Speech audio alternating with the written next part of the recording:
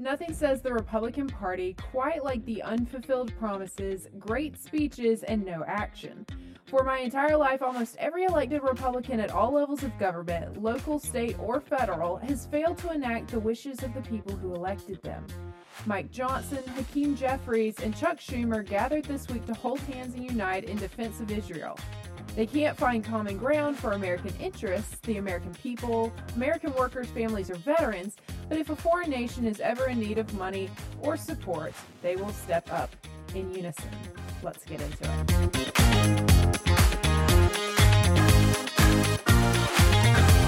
This episode is brought to you by Palmetto State Watch, the premier watchdog organization in South Carolina. In a time where politicians are seemingly fighting for everyone but the people they represent, it has never been more important to be aware of all the backroom deals, special interests at play, and what your representatives are supporting. Palmetto State Watch has been holding politicians' feet to the fire across the state of South Carolina on everything from foreign business investments such as Scout Motors plant in Blythewood to election integrity issues in Beaufort. If you would like to support honesty, transparency, and accountability in government, please check them out at palmettostatewatch.com or on social media and support them in any way you can. Welcome to the 14th episode of the Magnifying Glass podcast. I'm your host, Elena Moore, and I'm joined today by the American Stoic. It looks like we have been betrayed in Washington, D.C. again. Surprise, surprise, but before we get into just how the political class has screwed the American people this week, once again, don't forget to like this video, subscribe, and leave a review on which podcast platform you are listening on, and share this episode. Now, originally, this episode was it was supposed to be about the Republican Party and how it basically just makes itself ineffective. Nikki Haley and the rest of the GOP debaters that were on stage last week basically spent 2 hours arguing about who loves Israel more, who's going to do more to stop big bad Russia, what can we do about China, Venezuela, North Korea, etc. Basically everything, but how are they going to be the best option for the American people and the United States?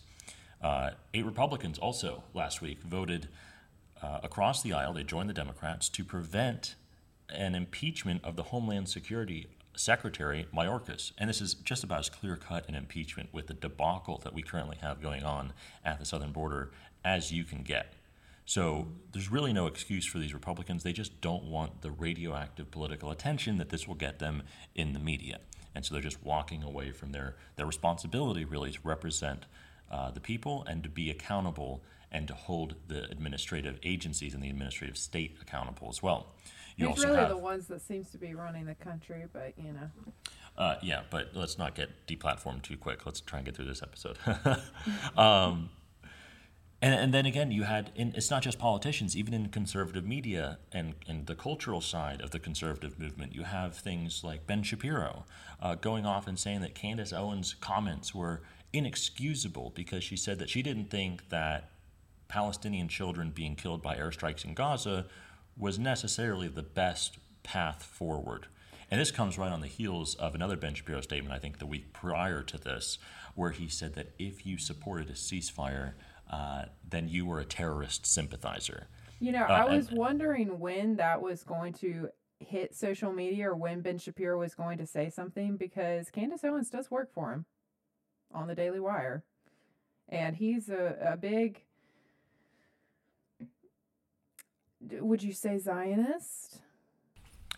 I mean, some people would. I think he would. You know, wherever he's categorized in that, you could definitely say that the current politicians in power took his message to heart. You know, you kind of alluded to it at the beginning of the intro of this episode, where you have Hakeem Jeffries, the minority leader in the House of Representatives, a Democrat. You have Mike Johnson, the majority leader in the House of Representatives, a Republican. And you have Chuck Schumer, who is the majority leader in the Senate, a Democrat, all holding hands. And they look like they're best friends up there. And it kind of reminded me of that old picture of you had Bill Clinton, Barack Obama, and George Bush all together at a baseball game. And you kind of realize, it's going back to the George Carlin statement, it's a big club and you ain't in it, right? These people are friends, right? And part of it's natural because, you work with these people all the time. If you're in the same building, if you're working on the same issues year in and year out, then obviously you're going to have, more kind relationships, I guess, than what your supporters would want you to have. But this goes far beyond that. This is really about them being on the same side. They have the same positions on all of these issues across international politics and how they should spend your money in Ukraine and Israel and all of that. But whenever it comes to actually helping the American people, they're really not interested in working together on that at all. And don't ever take it when they say, oh, well, it's just because the Democrats won't let us pass it, because anything is a bipartisan issue. It's just whether or not they want to make it one. Exactly. And so that was kind of what the goal of this episode was, as we were scripting it out, was to kind of go over these different issues and kind of tie in all these different threads of the conservative movement and Republicans and how they just make themselves ineffective. And then something interesting happened. The new Speaker of the House, Mike Johnson, who got the job because Speaker McCarthy tried to work with Democrats to pass a continuing resolution so that they wouldn't have to vote on specific appropriations bills, passed a continuing resolution that pushes the government's deadline or closing deadline till after the holidays by counting on Democrat support. Whoa. The Yahoo News reports, and it's just to give you a kind of a picture of what happened, quote, more Democrats than Republicans voted in the U.S. House of Representatives for a temporary stopgap spending bill to avert a government shutdown. Some 209 Democrats voted for the bill, while 127 Republicans voted for a laddered continuing resolution that would keep parts of the federal government funded until the 19th of January 2024 and other parts until the 2nd of February 2024. The vote is a win for a newly elected Speaker, Mike Johnson, who proposed the two-tiered approach as a means to avoid passing an omnibus spending bill, but rather to pass 12 individual spending bills, a demand from right-wing members of the House Republican Conference.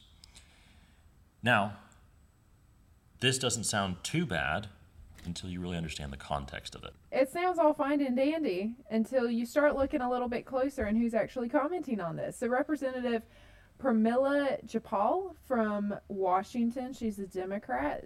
She's actually also the chairwoman of the Congressional Progressive Caucus, told The Independent that she appreciated the fact that this bill did not include any spending cuts. Don't worry, we may be continuing resolutions, but you're still going to be paying for everything they've already decided they need paid for, which is a very long list, and we can't be privy to all of those lists, but don't worry, your money's being spent by everyone. All right, so Chip Roy of Texas was heated about this continuing resolution being passed by a suspension of the rules under Mike Johnson's leadership. He stated that, quote, I didn't come here to have the Speaker of a House assume the position and in 17 days pass a continuing resolution off of the floor of this House through suspension of the rules, end quote. Steve Bannon said that he was skeptical that Republicans would change pace in 75 days after the holidays when they are scheduled to take up this issue again, and says he is on the clock right now. It just goes to, it's a huge knock to momentum, if nothing else, is kind of how you have to look at it, right? You went through the whole process of, you ousted Speaker McCarthy.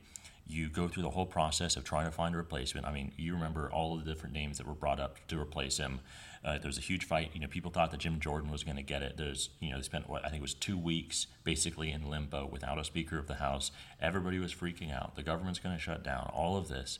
And then you finally reach a point where we got a new speaker. People started to basically immediately come up with old videos, old statements, and his record that basically pointed and alluded to this kind of being the end goal of, well, maybe Mike Johnson is just going to be more of the same. Maybe Mike Johnson is actually McCarthy 2.0.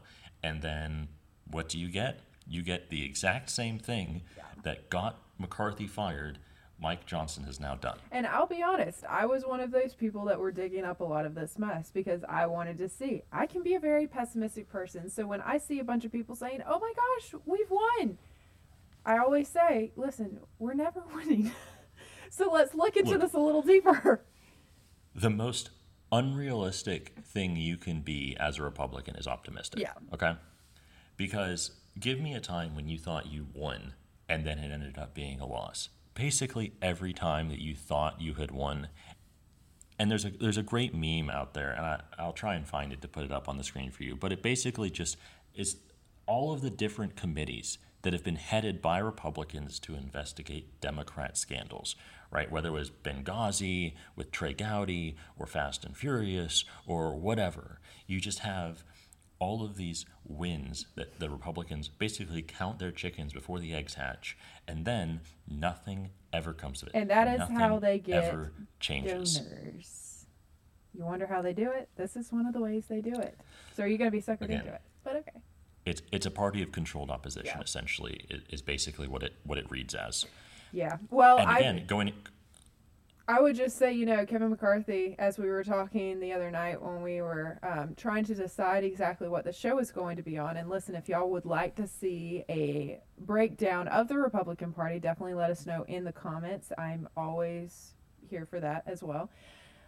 But it really seems as if Kevin McCarthy really just looked into the mirror, said mirror, mirror on the wall, and Mike Johnson really just appeared out of thin air. people had hopes. And I think people are already starting to be dissuaded of those hopes. Because if I remember right, Steve Bannon was cautiously optimistic, I will say, about Mike Johnson's potential speakership and what could come out of it.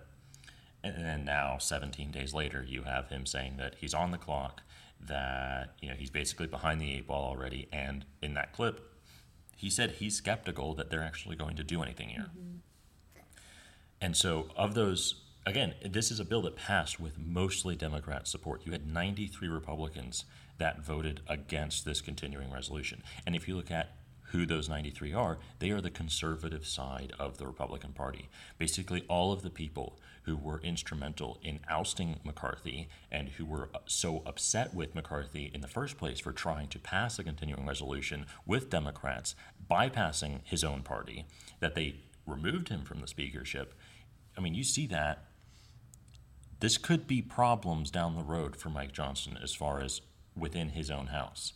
Again, people like Andy Biggs, Dan Bishop, Lauren Boebert, the big names, Byron Donalds, who was also in the conversation to replace Speaker McCarthy as Speaker of the House. Oh, yeah, and then you have all the ones in South Carolina that voted, everyone basically but Jim Clyburn. You've got Jeff Duncan, Russell Fry, Ralph Norman, Ralph Norman was a Kevin McCarthy supporter. If we well, again, I think that's kind of the interesting thing here is that, you had 8 people that really were working to oust McCarthy, and you have 93 people that voted against this. So, yes, this includes all of the quote-unquote far-right wing of the party, but this also includes a lot of the middle-of-the-road Republicans, which you see here kind of represented in this list. It is interesting because if you already have 93 Republicans that are kind of breaking from the chain of leadership, mm-hmm. This is not going to be, in my opinion, it kind of spells trouble down the road for Mike Johnson's ability to basically control his own party. And again, kind of going back to what I said a couple weeks ago about Nancy Pelosi and what made her so effective as Speaker of the House is that she did not allow any deviation from the party line at all. You were basically forced as a Democrat in Congress to vote the way that Nancy Pelosi wanted you to. And that made her very, very effective as a Speaker of the House. And again, the theme of this whole episode is that Republicans make themselves ineffective. And this is yet just another example of you have a party that is divided basically down the middle, 90 some odd versus 120 some odd, on whether or not they want to pass a continuing resolution. So we will see what happens from here. Don't have my hopes up too high, but you know what? Grab the popcorn. It's getting interesting. So in the past debate, it wasn't a normal debate, I wouldn't say. It's the normal puppets up on their little stands saying, what they're told to say or what they're able to say. But there's some things that happened afterwards that was very interesting. And I would almost break it down into an A plus B equals C. The RNC chair versus Vivek Ramaswamy equals Drew McKissick. Let's talk about that real quick. Vivek made waves in the last debate and seemed to have won the popular opinion based off of his performance of calling the RNC chair, Ronna McDaniel's resignation, calling out the mainstream media, and pretty much calling out all of the wars he said that America should not be involved in. Pretty easy stuff to get behind, and honestly, I would say the bare minimum at this point. However, following the debate a few days later, Vivek took to Twitter this past Saturday. And I'm going to read to you the tweet that he put out. It is a little long, but it has sent waves not only through South Carolina, but the nation as a whole, and I find it very interesting. So what he said was, quote, many RNC members complain of Ronna Romney McDaniel's leadership or lack thereof, but they concede that there is not a successor. It's time to stop the culture of surrender and losing. Appoint RNC co-chair and South Carolina GOP chairman Drew McKissick as the interim RNC chairman until a fair election is held at the RNC 2024 winter meeting from January 30th to February 3rd, 2024. Instead of taking accountability for back-to-back-to-back-to-back-to-back losing sprees, Ronna Romney McDaniel threw a tantrum at the third debate, reportedly saying she wouldn't give 1 cent of RNC funding to me or my campaign, only highlighting her corruption. Well, it's not her money, but she sure thinks it is. Ronna Romney McDaniel's salary has more than tripled since she took over as chairwoman, despite the fact she lost in 2018, 2020, 2022, and 2023. Only in the broken industry of politics do you get to keep your job and get paid more for doing an atrocious job. This is an embarrassment to Republicans across the country. Then he goes on to say in a second tweet, quote, the long-term successor should be elected at the January meeting, but Drew can serve as interim chair in the meantime because Ronna is a problem and should get out of the way now. This election must be free of rigging and dirty tricks that plagued the January 2023 leadership race between Ronna Romney McDaniel and Harmeet Dillon. We cannot be a party of winners if we are led by losers, end quote. That's a lot to unpack there, but I have a few comments, especially since he called out Drew McKissick to be the interim chair for a fair and free election that must be had for the RNC. He called for Drew to replace Ronna McDaniel and how then there will be this free and fair election. Vivek obviously hasn't looked at the races that McKissick runs in South Carolina because there's nothing free and there's nothing fair about them. Or maybe, and this is what I tend to lean towards, Vivek has and come to realize that you have to be a friend of Drew's if you want to have a free and fair election that results in you winning. There are a lot of people that I would say were Vivek supporters, but they're not so much anymore after seeing him link arms with the king of the establishment for the GOP in South Carolina. Doesn't look that great. Not doing well for him here, but we'll see what happens. Again, the whole point of this episode is that the Republican Party is ineffective.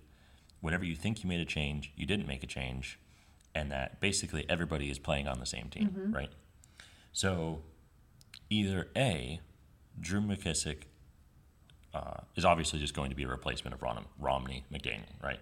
Obviously not going to call her that all the time. Pretty funny nickname, though. I got to give him credit. He killed me, though, reading that thing because it was every time. Yeah, Dr. Seuss out here.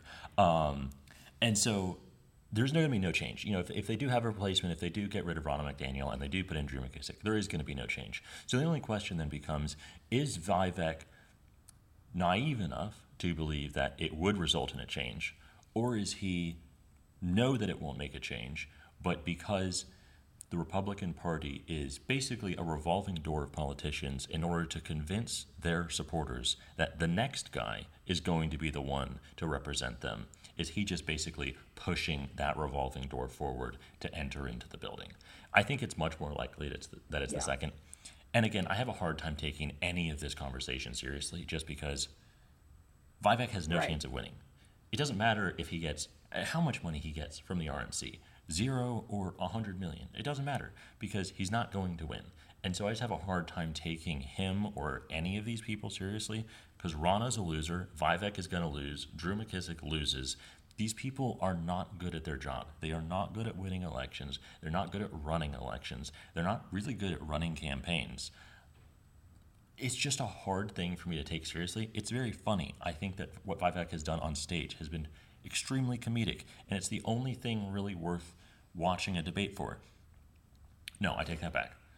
Watching Nikki Haley embarrass herself is the best reason to watch the debate. The second best reason is Vivek give fist bumps to Tim Scott and laughing while Nikki Haley is getting her everything in a wad.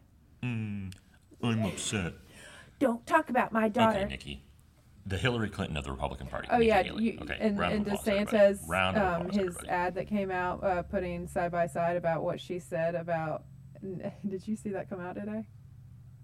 Oh, I have not. Got to watch it. She pretty much. DeSantis put together the videos of Nikki Haley saying how Hillary Clinton was her role model for pretty much running in politics. Oh, I did see this. Yes. And Nikki Haley wants everybody to have to name themselves, like verify with the state whenever they get on social media, and that the reason that Vivek attacked her is because he has a problem with women and has nothing to do with she's a terrible candidate that is constantly flip-flopping in issues, has never accomplished anything, and stands for nothing. Couldn't be that. It's obviously because she's a woman. And don't forget, she says that she wants to know from the CEOs in America, or CEOs that have companies in America, how many workers they need imported so they can actually have the people they want. You know, just a little human trafficking in the U.S., nothing new, nothing different. Yes, because as you know, the job market right now is just saturated with unfilled jobs. The economy is booming, and no Americans are having any issues at all with feeding their families. Inflation has never been lower. So we should definitely import more cheap labor. That's definitely the solution. Honestly, Nikki Haley's campaign is now rivaling. I wouldn't have said this 2 weeks ago, but in the last 2 weeks, she is now rivaling the Clinton 2016 campaign in the worst campaign in American political history. I'm just going to say that. And she needs to drop out before she is now so radioactive that McDonald's would not hire her. Okay, it is. Well, bad. I'm sure if she just started walking within a 50-mile radius, those heels of ammunition would go off. I still don't know what that means. I still have no idea what that means. But for some reason, I've got a feeling that the intern that tweeted it didn't know either. Yeah. So. Well, thank you for joining us today on the Magnifying Glass podcast. We delve deep, bringing the overlooked into focus and magnifying the stories that matter to you. If you enjoyed this episode, be sure to subscribe, rate, and share, helping us shine a light on even more discoveries. I'm your host, Alina Moore, and remember, sometimes the smallest details make the biggest difference. Until next time, keep looking closer.